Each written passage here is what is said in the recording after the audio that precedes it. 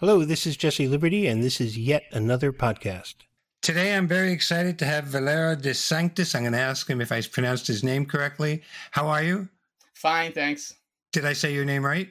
Absolutely.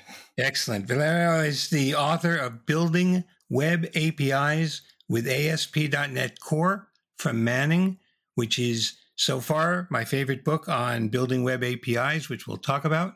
He's also written other books, which I know he's written for Pact, one on Angular, perhaps a couple others. Is that right? Yeah, it's the fifth installment of the series. Wow. Okay, what I would like to do today is focus a lot on building web APIs with ASP.NET Core and talk about some of the technology and the differences and what you cover in the book. I know that you're anticipating another edition, if I'm right, in a year or two, but right now this one is quite up to date as far as I can tell, and this was written with .NET 7 or 6? It has been written with .NET 6, which was the most recent one at the time, but is perfectly compatible with .NET 7. No problem. And the code base, which is on GitHub, is also updated to be used with .NET 7. So the reader can use .NET 6 or 7 without problem. Okay, great. I'll tell you briefly, personally, that I spent the past 6 years building mobile applications, and I just switched within the same company to doing nothing but building APIs. So this is near and dear to my heart. This has been extremely helpful to me, and I'm going to ask you some fundamental questions as we go along. Let's start with for folks who are new to this, maybe have just a hazy concept. Can you define quickly what an API is, what it does, why we care? Yeah, absolutely. It's actually the first chapter of the book, which, because I like to start all my books with a holistic explanation on what we are talking about to clarify the context to the reader. So, in a nutshell, everything is made of data nowadays. You mentioned mobile application. Every mobile application needs data unless it's completely working within the device, which is almost never happens nowadays, because they need data from the outside, from the web, from servers, databases, open API around the world, big data. So it's basically a client who is fetching data from the outside. The web API is the engine which feeds this data to the client, in this case the mobile application, using a standardized interface, most commonly REST. Yes, and I want to talk about REST and its alternatives, but not yet. We're going to assume REST for most of the conversation, because I believe that's by far the most common way to do APIs. And briefly, REST allows you to interact with the API using the standard HTTP verbs of get and put and post and so forth. Fair enough? A simplification of REST? Absolutely. We are very correct. The two types that you talk about, APIs that you can build with ASP.NET Core, are controller-based and minimal. And can you talk a little bit about the difference between them, and when you would want to use one and when the other? Absolutely. The controller-based approach has been introduced by ASP.NET since the beginning of the introduction of the MVP architecture that is widely used to build the web application and web APIs. It's basically a way to distinguish between the three different aspects that makes a typical web application: the data layer, the presentation layer, and the core engine that pulls the data from the database and prepare it to present to the end user. The controller plays that role. So basically, when we build a web API using the controller-based approach, we create those controllers that intercept the HTTP call coming from the client, and use the input data coming from maybe the get parameters if we are using the get method, or the post parameter if we are using the post method, and act accordingly, translating those data into strongly typed objects, and use this data to query the database using or AM or other technologies, and prepare the data, which is then passed to the views. In the case of the web API, there is no concept of views, because the controller just outputs raw JSON in case of REST, or XML in case of SOAP data. So basically, the output is that standardized structure which I was talking about early on. And this is the controller-based approach. Of course, the benefits of this approach is that we are using a proven way of building web applications, which can be used in both for writing websites, web application, or web APIs, because the controller can output a view or can output raw data, such like we just said. So it's a standardized way to do things. However, since we know that ASP.NET has a modular approach, we need to include the whole controller logic to the web application. So we need to support everything that relies around the controller class or the base controller class, which can be heavy in terms, if we are building a microservice and we aim to keep it as much dry as we can, so less code as possible, as less code as possible, and as lightweight as possible, as much lightweight as possible, we need to simplify this structure. Maybe we don't need much control, a lot of controllers. Maybe we just need a couple of endpoints to receive data from. This is why the technicians, the Microsoft technicians working on the ASP.NET project, created the minimal API approach, which is a easier and most streamlined way to handle that HTTP incoming calls, not using a controller, but directly in the program.cs file of the application. So we are basically using the framework at its core to receive, interpret that incoming data, and output the outcome without having to use the controller class. So basically, it's a way to have a less code and a less complex architecture within the application. This is the most significant advantage of minimal APIs. So nothing completely new, just a different and maybe simpler way to perform the same stuff we can do with the controllers. So if you have the option of a minimal API, when would you choose not to use that and instead use the controller? Yeah, that's a good question. We analyzed the pros, but not the cons. The problem of minimal APIs raise when the application become more complex. When we separating the concerns and the concept, the various concepts of the web application becomes relevant. So let's say we have a very complex API, if we are talking about a web API, which we are. Maybe we would like to have separate classes to handle those endpoints. Or we have a lot of service we need to inject inside the HTTP lifecycle of the app. Using the controller can be more useful for having a well-prepared code and avoid the common pitfalls that can happen to a programmer when there is a very very relevant amount of code within a single file. Of course, we can split the file in various ways.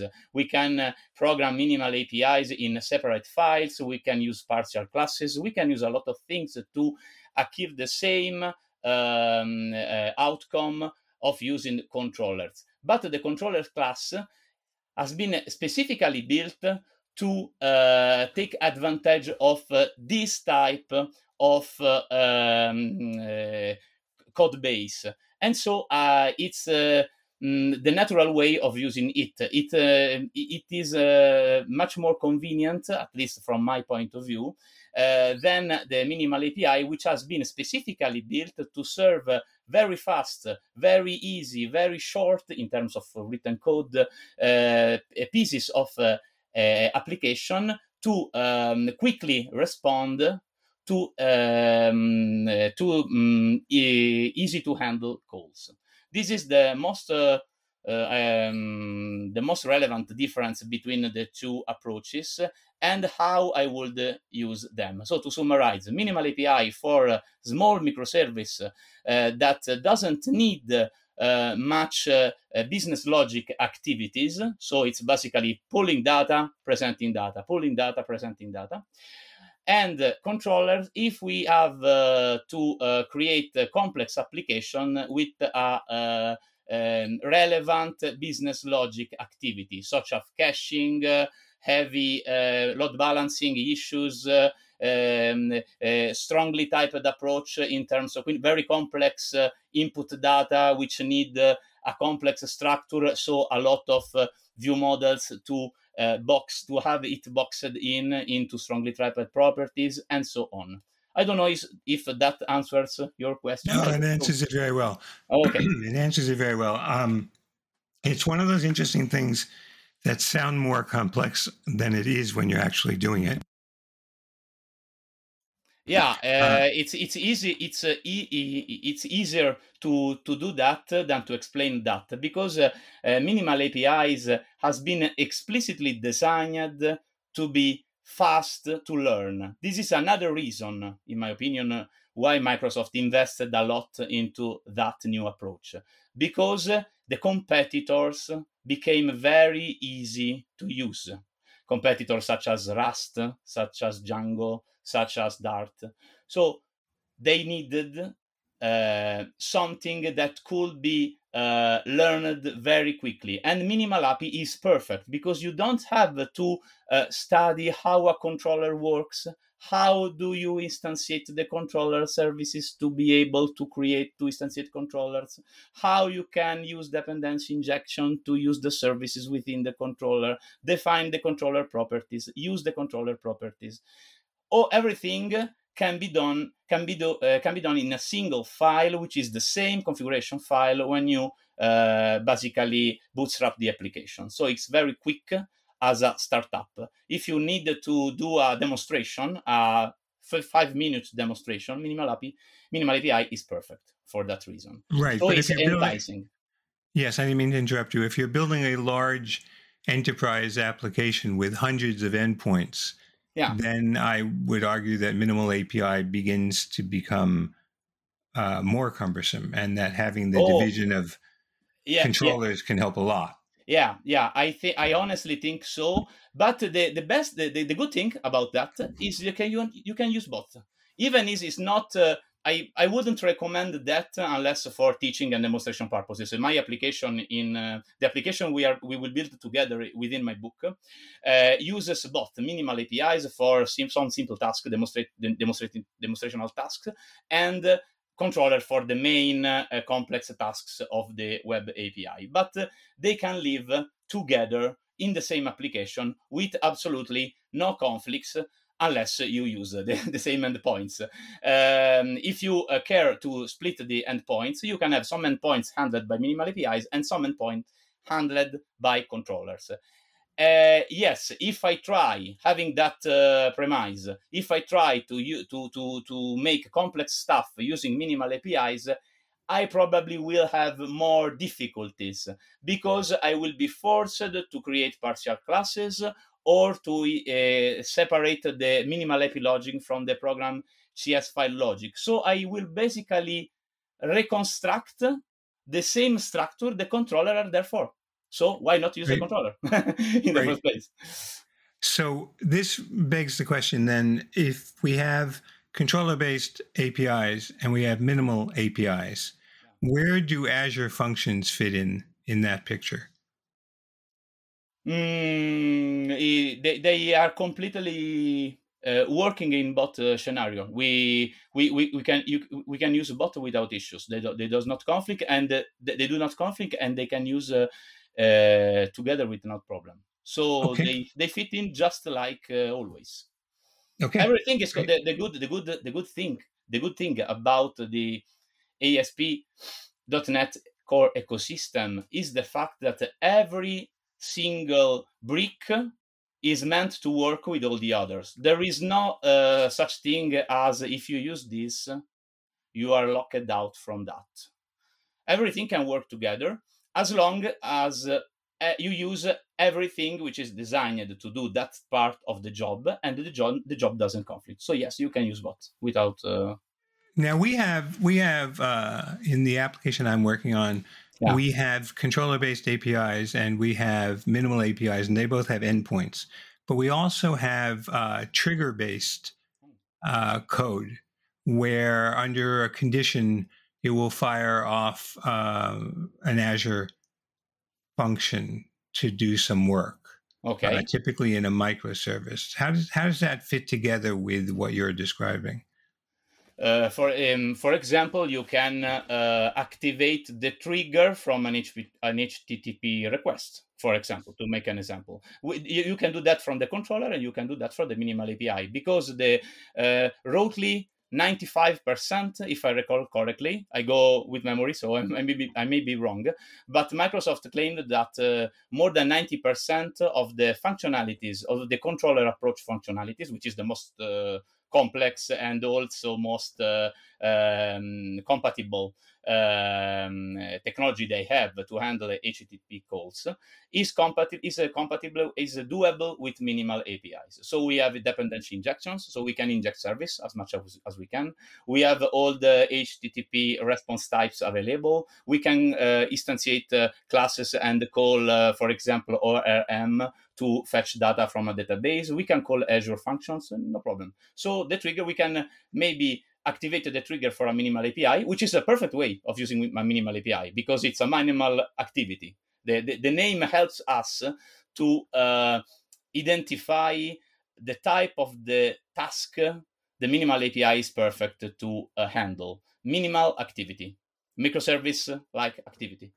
While the controller typically is used when the business logic tends to increase. The overall activity of the business logic tends to increase. I'm going to switch subjects on you slightly and talk about tools. The two tools that are often used for testing your API and for understanding your API are Swagger and Postman. Swagger and Postman. Can you talk a little bit about how each one of those is used in the development process and in building the APIs? Yeah.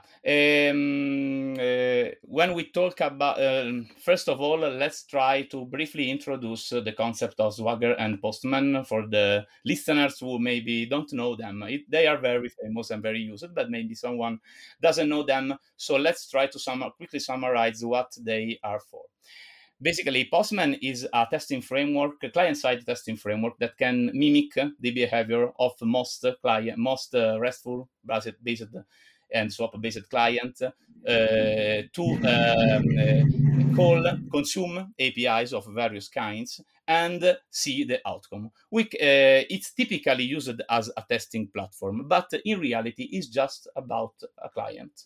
It does just about anything a client does.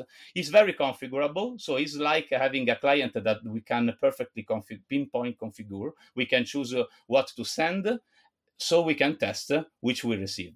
This is Postman, basically.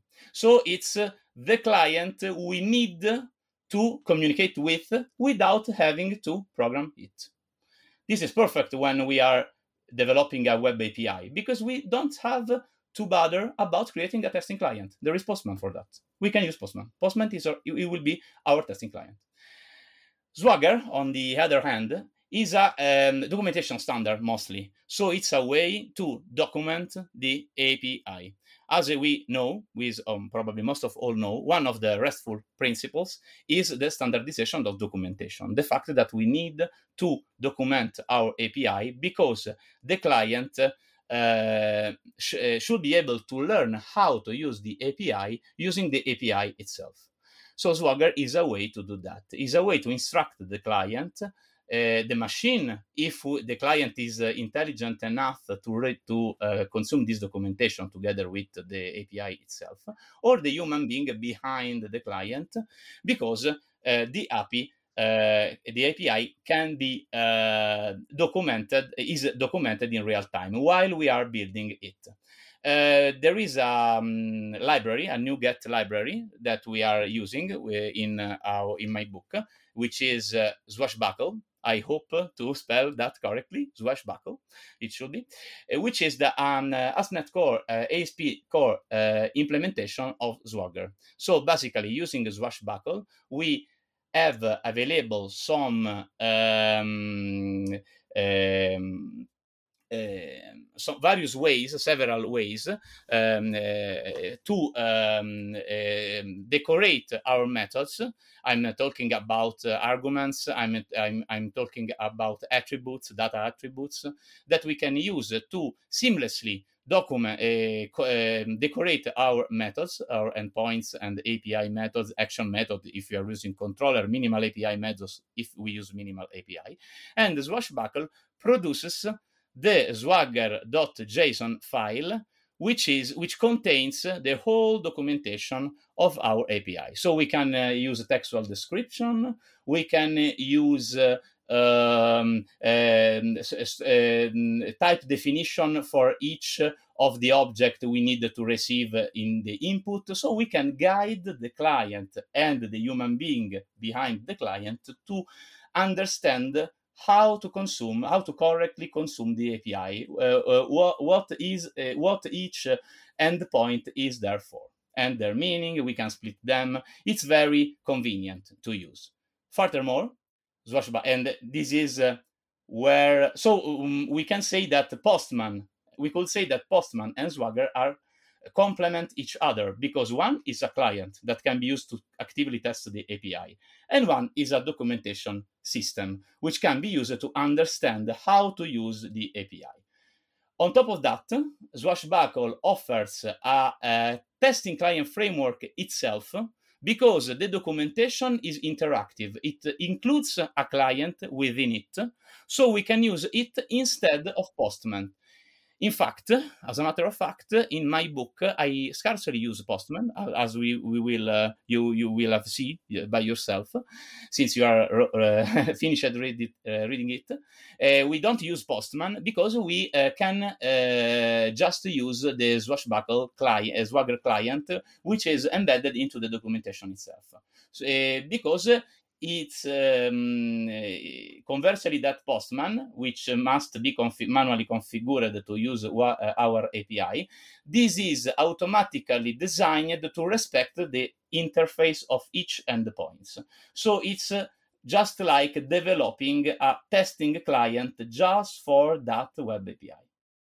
Yes. I hope to have answered correctly to your question. No, you have, and it's very clear. And we've looked at a good bit of what you cover, although you cover a lot more. You cover CRUD operations as the back end to the API, and data validation.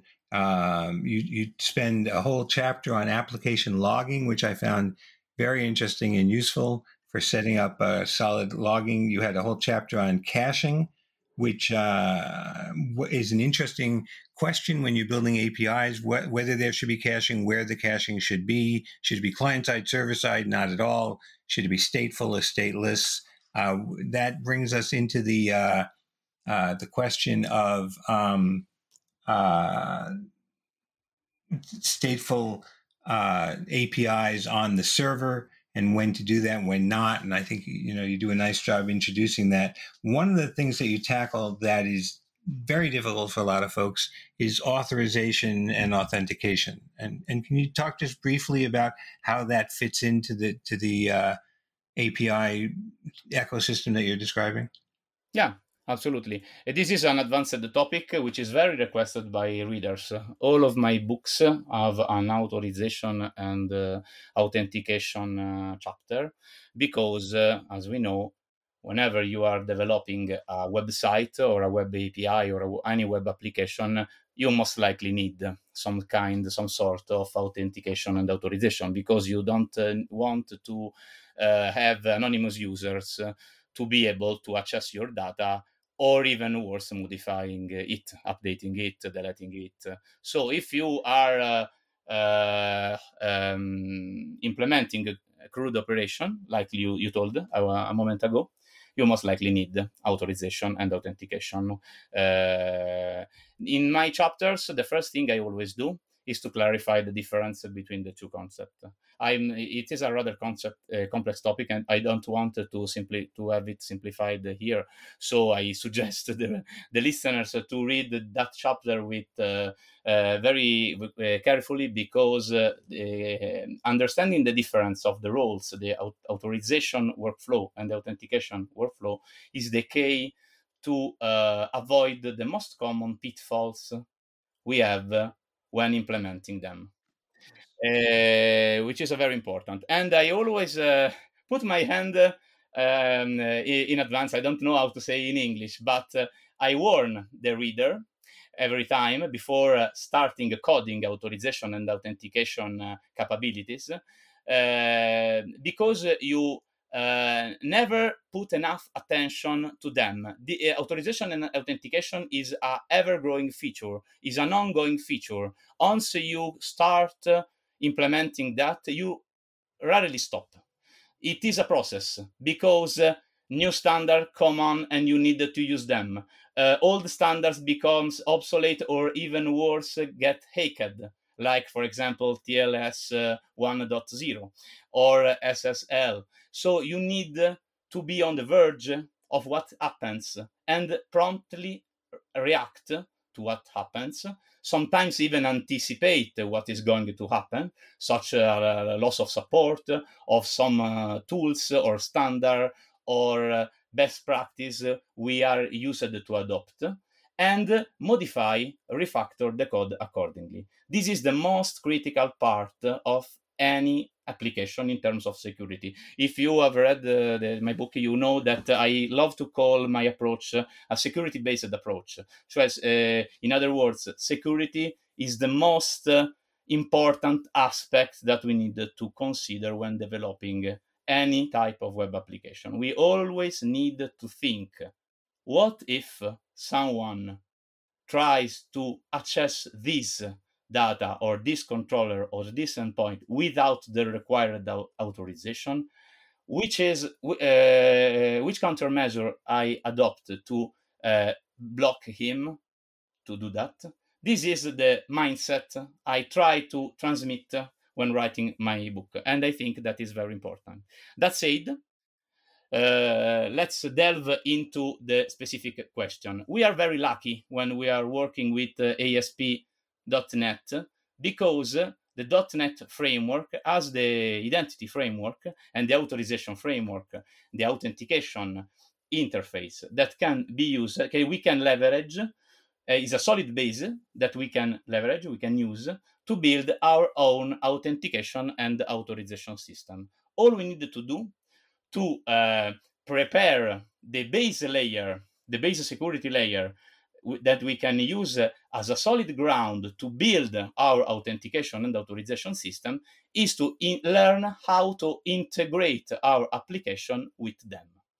So if we use what is the advantage of using a proven security framework, authentication and authorization framework, instead of developing our own?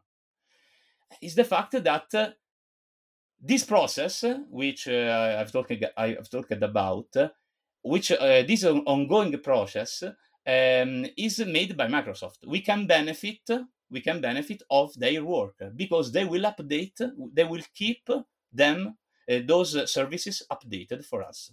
So they will fix on the low level, of course, all the pitfall and the obsolescence and the bugs and the security flaws that will get discovered in the upcoming years, even after we finished developing our application. We just have to keep those services, those libraries, those packages updated. So we have a low level solid ground that we can use to build our authorization and authentication module. Once we do that, once we integrate that part, and my book explains pretty well how to do it, it's quite simple, luckily enough, to do that.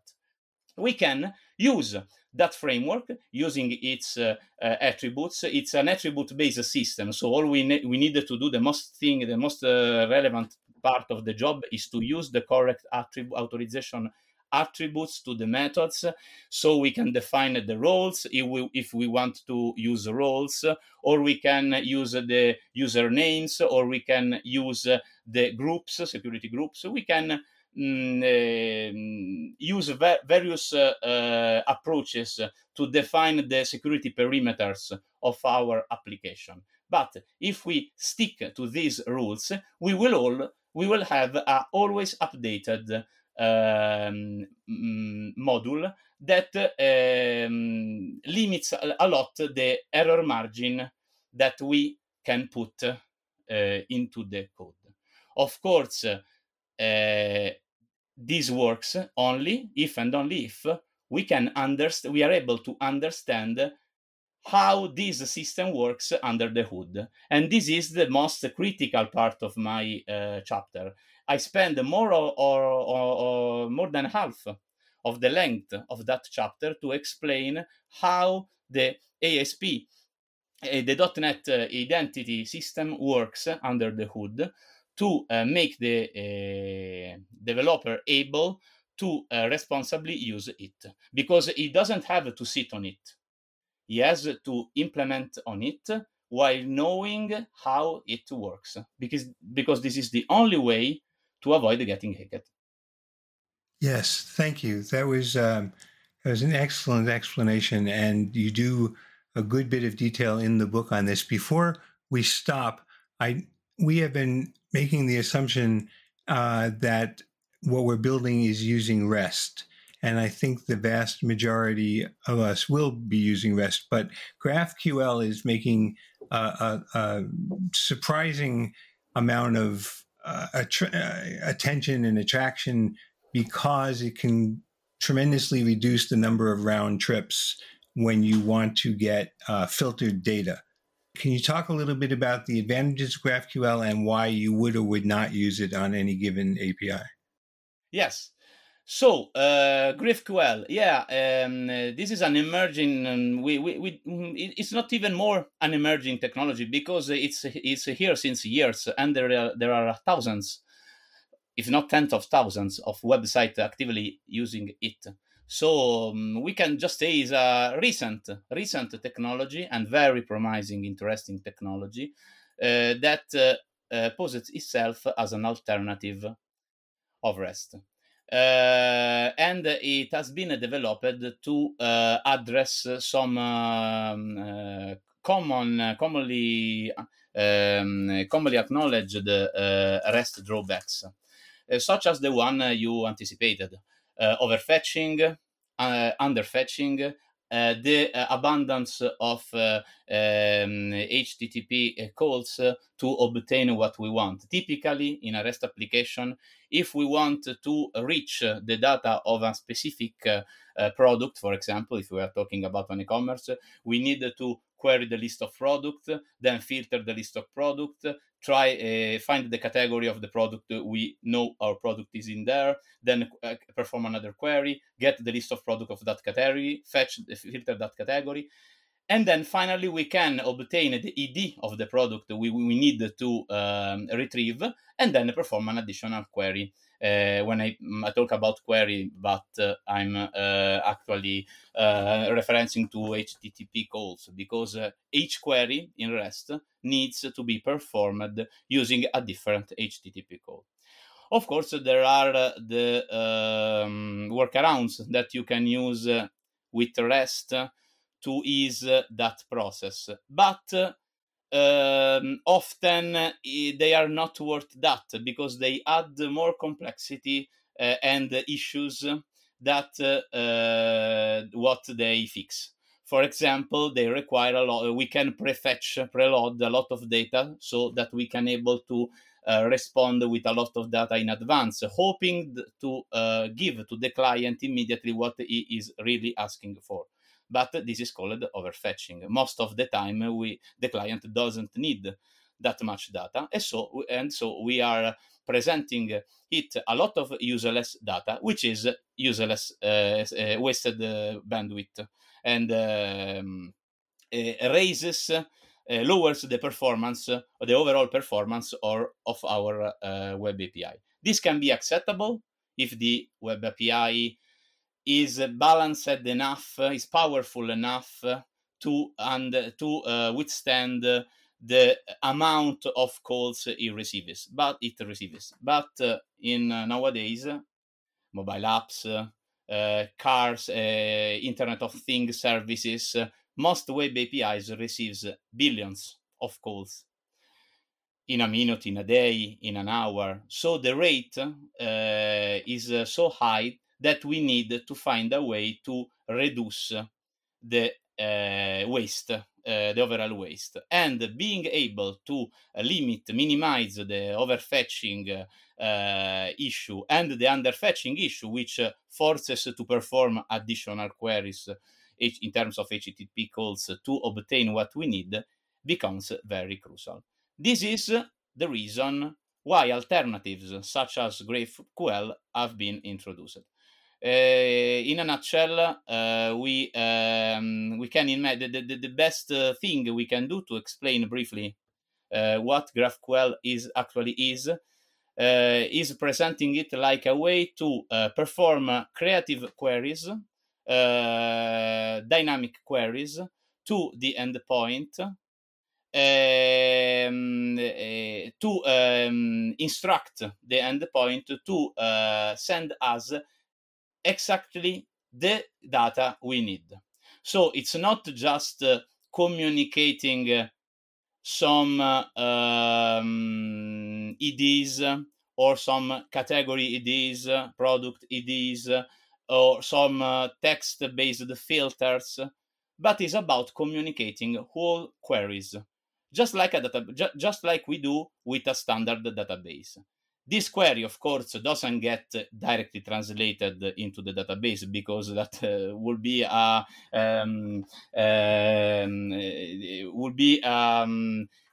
very risky in terms of possible injections, but gets handled by an internal engine, which is installed, which is a service instantiated inside the application, which understand that queries and translates it into actual calls to the underlying ORM or other data fetching tool that we use to actually fetch data from the database, and then giving it back, responding it back to the client using only the requested data. This is basically how it works. Of course, the amount of complexity in terms of what the server needs to do increases, because REST is just you have what you get. It's very quick in terms of understand. The system doesn't have much work to understand what the client is asking for, because the requests are typically very simple. The custom data we use when performing a REST call are typically in JSON format and are quite limited in terms of properties. We can have 10, 20, 30 properties at most in the vast majority of cases. Sometimes we just have 1 or 2 parameters to communicate with the server, for example, the product ID. In GraphQL, we can the possibilities are endless because we transmit queries. So we can ask for the third item, which has the name starting with my and has been inserted not before 2 years ago. We can create a structured query that will get we will have to get interpreted by the receiving service, the web API itself.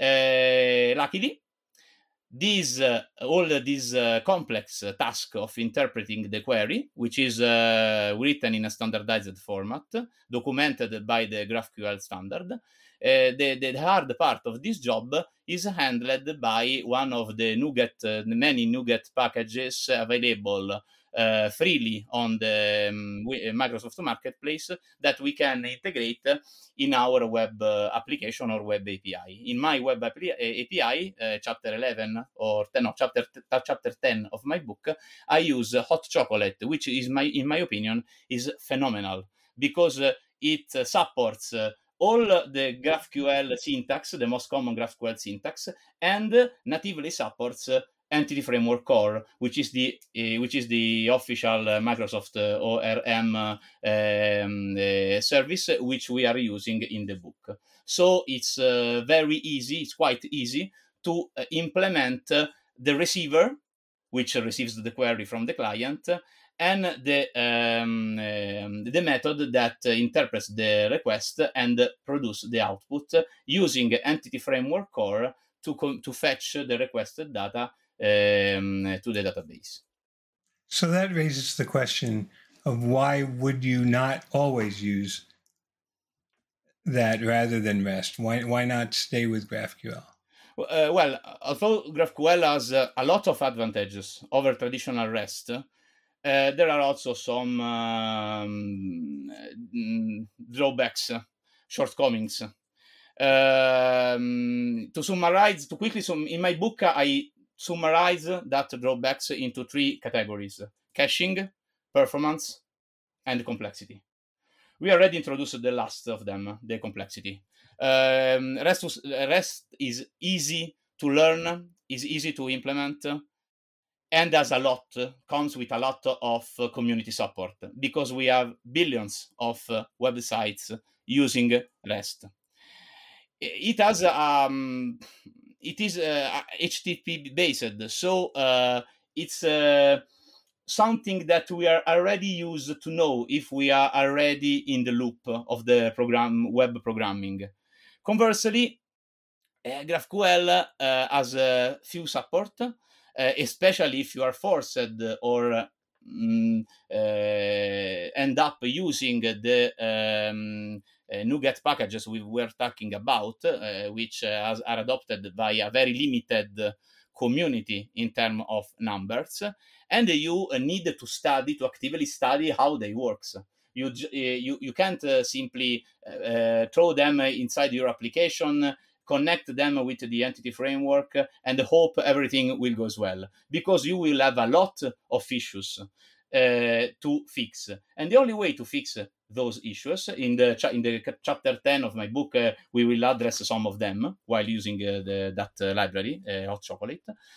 You will only be able to withstand these complexity issues if you study how GraphQL works and how this implementation of GraphQL actually works, their limitation, their drawbacks, their not still supported features, and so on. For example, one of the most critical issues we had to deal with in chapter 10, I don't want to spoil anything to the reader, but we will have a multi-thread issue, because we will have a conflict we will encounter in mid part of the chapter, in a concurrency issues between the GraphQL and underlying engine and the ASP.NET Core architecture of our application. And so we will have to manually implement some workarounds to make them able to work together in a seamless way.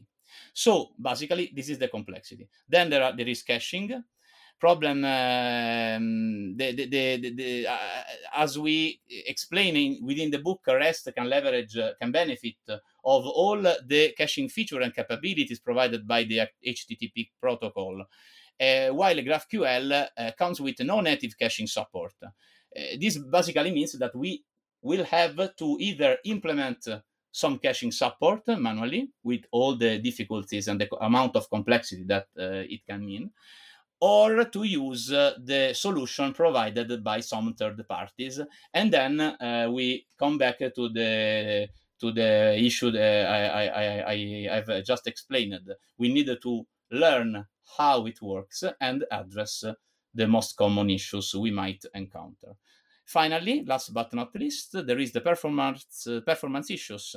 REST, we know that REST has some performance problems, such as overfetching and underfetching.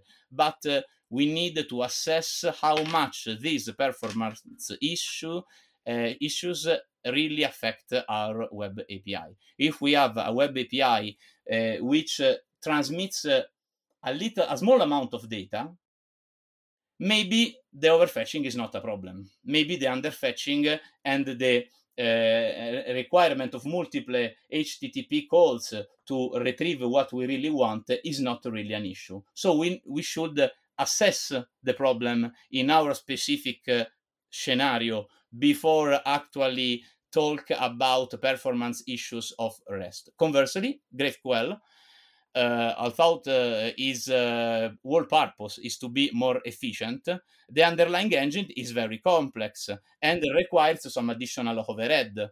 And then there is another important aspect to consider that I reference in my book.